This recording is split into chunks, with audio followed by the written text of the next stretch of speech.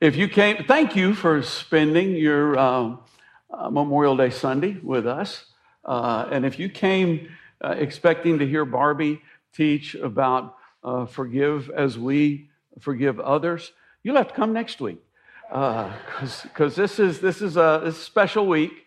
And last week, the Lord took me a strange place because I was teaching about give us this day our daily bread, and He took me to the prodigal son. But I think he took me there to put me in mind of where I needed to go this week. And I'm going to be going there extremely quickly because we have a lot of things to do. And anyway, let's just jump on this train. Would you stand with me? And first of all, let me say that's a girl. But I put that picture up there because not all prodigals are male. And I just want you to know this isn't just about sons. It's about sons and daughters. Let's read a passage together from Luke. There was a man who had 2 sons. The younger one said to his father, "Father, give me my share of the estate." So he divided his property between them. Not long after that, the younger son got together all he had, set off for a distant country, and there squandered his wealth in wild living. After he had spent everything, there was a severe famine in that whole country, and he began to be in need. So he went and hired himself out to a citizen of that country, who sent him to his fields to feed pigs. He longed to fill his stomach with the pods that the pigs were eating, but no one gave him anything. When he came to his senses, he said, "How many of my father's hired servants have food to spare? And here I am starving to death. I will set out and go back to my father and say to him, 'Father, I have sinned against heaven and against you. I am no longer worthy to be called your son. Make me like one of your hired servants.' So he got up and went to his father. But while he was still a long way off, his father saw him, and he was filled with compassion for him, and he ran to his son, threw his arms around him, and kissed him. The son said to him, 'Father, I have sinned against heaven and against you. I am no longer worthy to be called your son.' But the father said to his servants, 'Quick, bring the best robe and put it on him. Put a ring on his finger and sandals on his feet. Bring the fattened calf and kill it. Let's have a feast and celebrate. For this son of mine was dead and is alive again. He was lost and is found.' So they began to celebrate." Father, I thank you for your word. I thank you for the life that you have put into each of us. I thank you for the grace that you have poured out upon us today. And I thank you that grace is present here. Use it to quicken us, Lord God, so that we may hear what you want to say to us today. In Jesus' name, amen. My father was a pastor. Most of you know that. My mother was a triple threat. Her father was a pastor. She married a pastor. And before she passed away, her son was a pastor. And there's a special place in heaven for people like that. And I don't know if they'll let me into that special place or not, but that's where my mother is. And I was a prodigal. And so this parable is especially meaningful to me. And during my years away from the Lord, I think I got some insight into this particular parable. And the first thing is I have 4 things to tell you, and I'm going to do it fairly quickly because, like I say, we got some other things we're going to do. The first one is the beginning of being a prodigal starts with this phrase, whether it's said verbally or whether it's simply in your heart. And it's this: "Give me my inheritance." The prodigal attitude, it's not enough to know that I have an inheritance.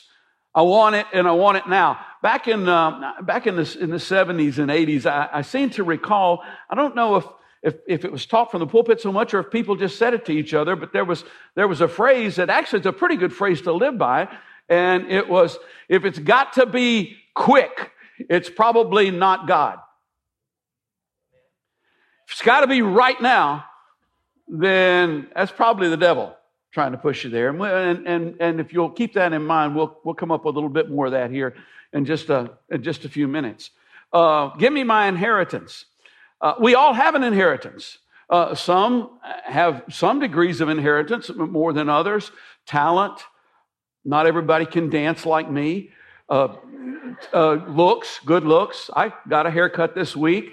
Intelligence, privilege. But everybody gets the important stuff. Everybody gets life. Everybody starts out with youth.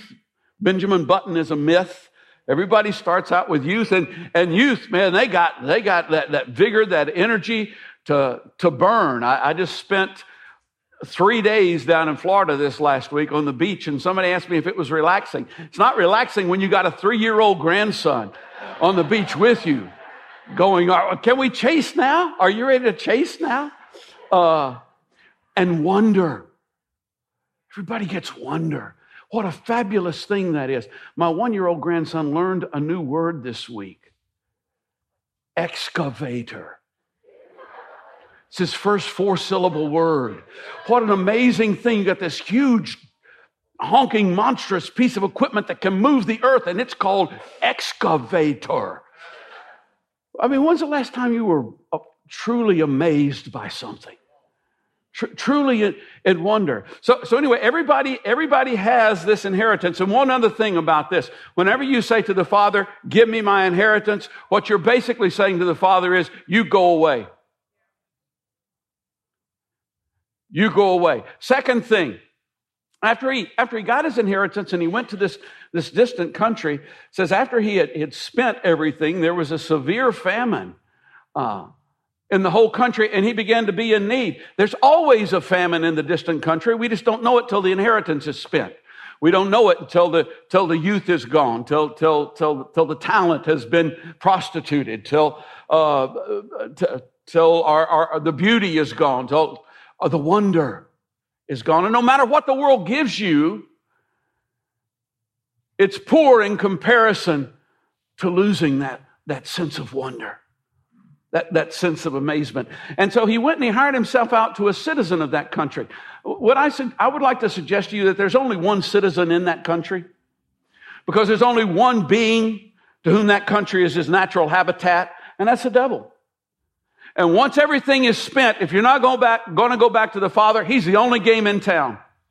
And the only job that he has for you is feeding pigs. Everywhere there's lots of piggies living piggy lives. Third thing, the son came to his senses and he decided to come back. And the father was watching him. Now, if you've ever heard me teach on this before, you've heard me say this, but it's so good, I'm going to say it again.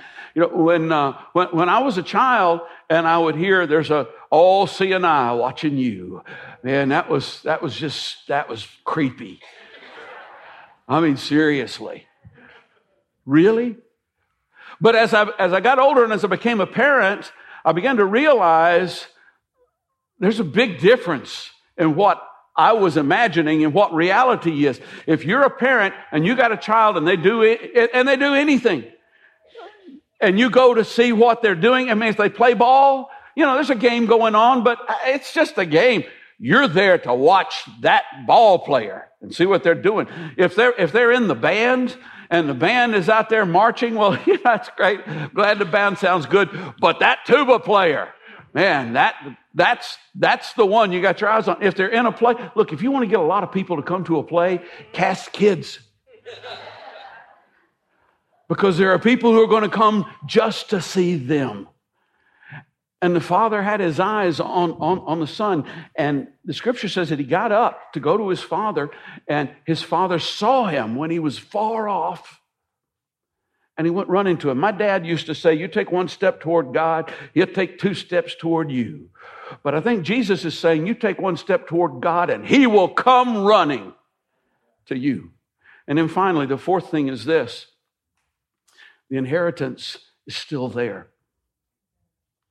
Inheritance is still there. The son decided he was going to say to the father, Father, I've sinned against heaven and against you. I'm no longer worthy to be called your son.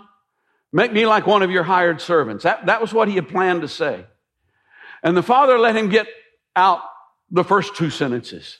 I've sinned against heaven and against you. I'm no longer worthy to be called your son. But he stopped him right there. Quick. Go get the finest robe and let's put this on him. Go get a ring and put it on his finger. And you notice it wasn't a matter of, Father, I've sinned against heaven and against you. I'm no longer worthy to be called your son, but I'm going to do better. I think I'm changing. I think I'm turning things around. No. Once you come to the realization that it's better with the Father than it is anywhere else, the inheritance is still there. Because you see, the Father's not looking for servants. He's looking for sons. He's not looking for slaves. He's looking for children that he can give an inheritance to. And I know that the inheritance is still there, not only because it was for this boy in the parable, but it was for me. It was for me. And I'm not the only prodigal in the house for whom the inheritance was still there. Wayne, would you come out?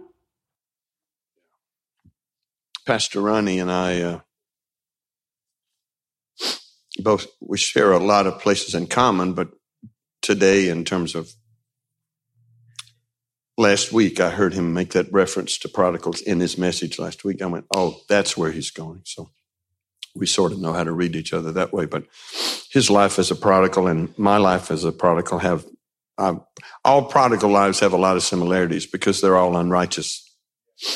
They're all away from home. They're all, if you will, denying one's inheritance. So very briefly, we'll run this through. I was saved when I was 9, baptized when I was 9. When I was 12, I grew up in the Baptist church. When I was 12, I rededicated my life. If you're not Baptist, you probably don't know what that means. Can I get an amen from the Baptist in the house? Oh, no, the Baptist in the house. You're not all Baptist. Can I get an amen from the Baptist in the house? Yeah. Oh, there's a lot of Baptists in here. Then around 15, 16, I started unplugging from the church, which led me to about 15 years of a prodigal life.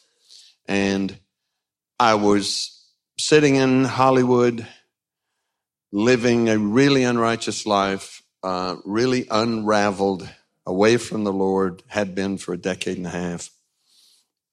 And a really strange thing began to happen. The Holy Ghost had tied a line around my heart when I was 9, when I got saved. And I didn't know that.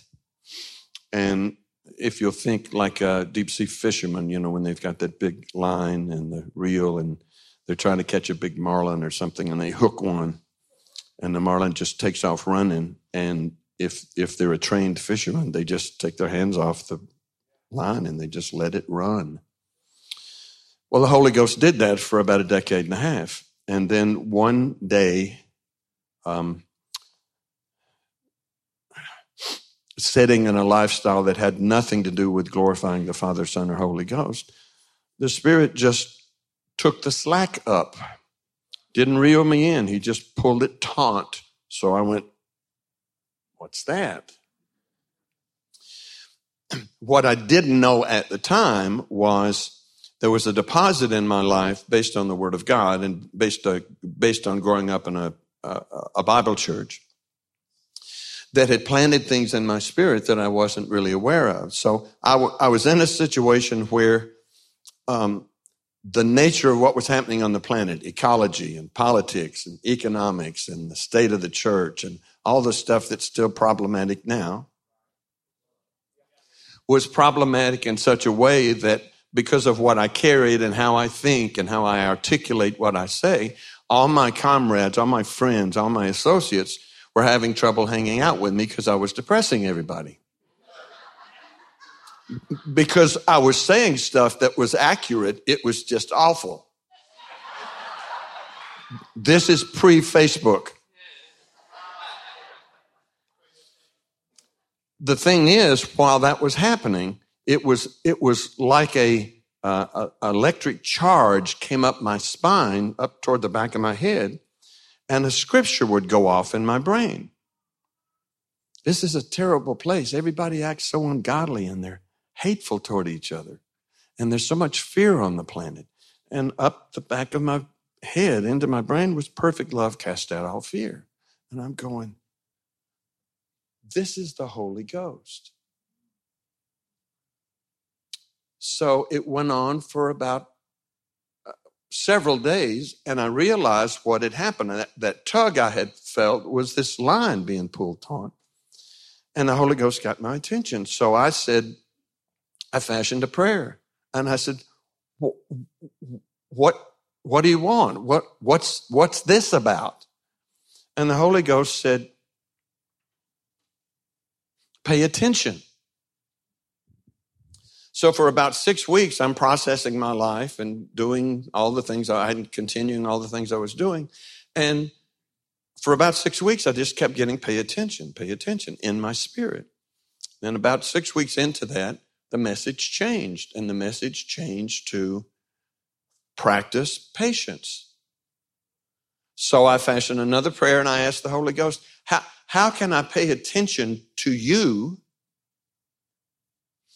and be patient in this frenetic lifestyle, living the way I'm living with the people I'm living, pursuing the things I'm pursuing? And the Holy Ghost said, go home. Holy Ghost said, literally, go home. So I called my father and my mother and I said, can I have my old room back? And they took me back in. And from there, after 16 years of being a prodigal, I find myself face to face with the potential to have my inheritance renewed that I had rejected, squandered. And the Lord led me to a church. The Lord plugged me into two specific families, the Meeks and the Cobles. Ronnie I'm calling him Ronnie because he wasn't a pastor then and neither was I. So Ronnie was my best man. Well, you were a pastor, actually, I guess. You're still Ronnie, right, but I try not to do that in public. Ronnie was best man. Margaret was matron of honor, and Pastor Bruce was the co-officiant at our wedding. That was 39 years ago. 2 years after that, about 2 years after that, I met my dear wife of 37 years, and we began to see an inheritance unfold. Family unfolded with Jennifer and Jesse. Missionary work unfolded. We went to Elam Bible Institute and started being trained in kingdom living and the practical realities of how that works, Alan. Yeah, right. And then the Lord led us back, and I began to serve in lay ministry at Belmont Church for 11 years. Now, 11 years. Pastor hit this in the first service.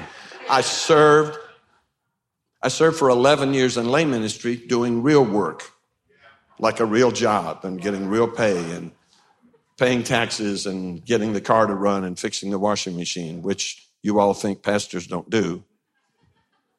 So I did that, and then after 11 years of that, Pastor Ronnie and the Holy Ghost and I had some encounters, which led me to here. We've been here for actually 22 and a half years. Now, while we've been here, Pastor Eddie got it wrong, but that's okay. It's a long way from here to Africa. He referenced 18 to 20 years. Actually, 13 years ago, the Lord opened up Africa. And I've been 27 times. I've been ministering as a worship evangelist in 6 nations all that time. This is all inheritance. This is all restored inheritance. That's the point of what Pastor has me up here for. This is about getting back what you thought you lost.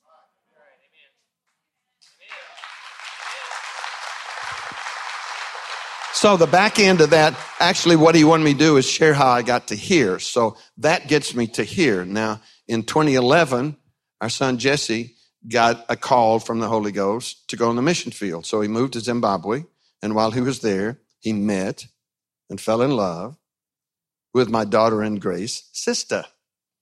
You don't have to clap. You can clap for this. And they're now carrying my grandson that'll be with us in August.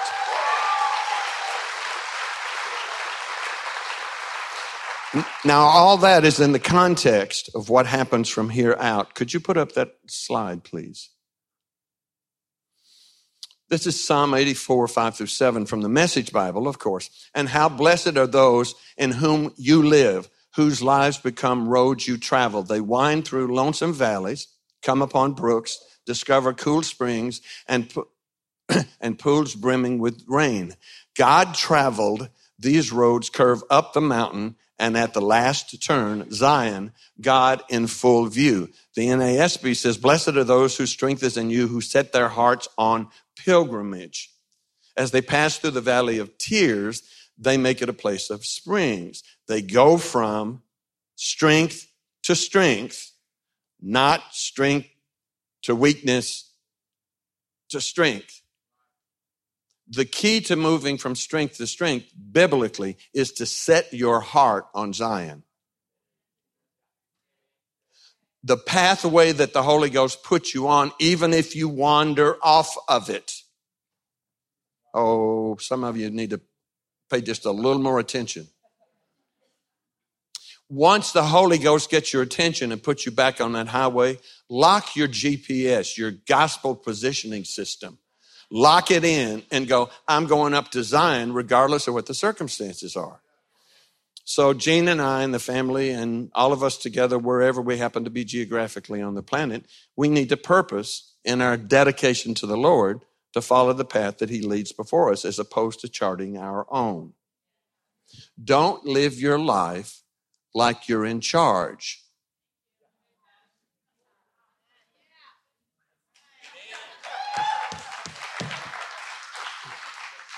The Baptist in me is coming up. I'm about to open the altar up. Live your life like you know who's in charge and live it in such a way that your life shows that you're submitted to God's sovereign will. Give me my son.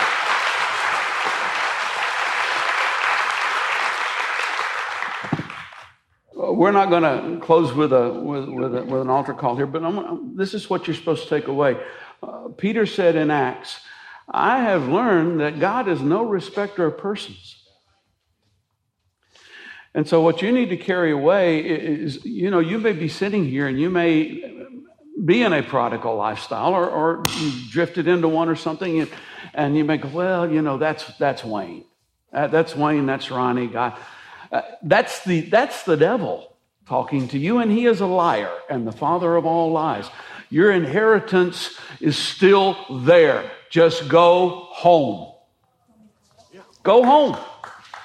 Secondly, back in the day, we would have all day singings and people would get up and we would sing, Will the Circle Be Unbroken?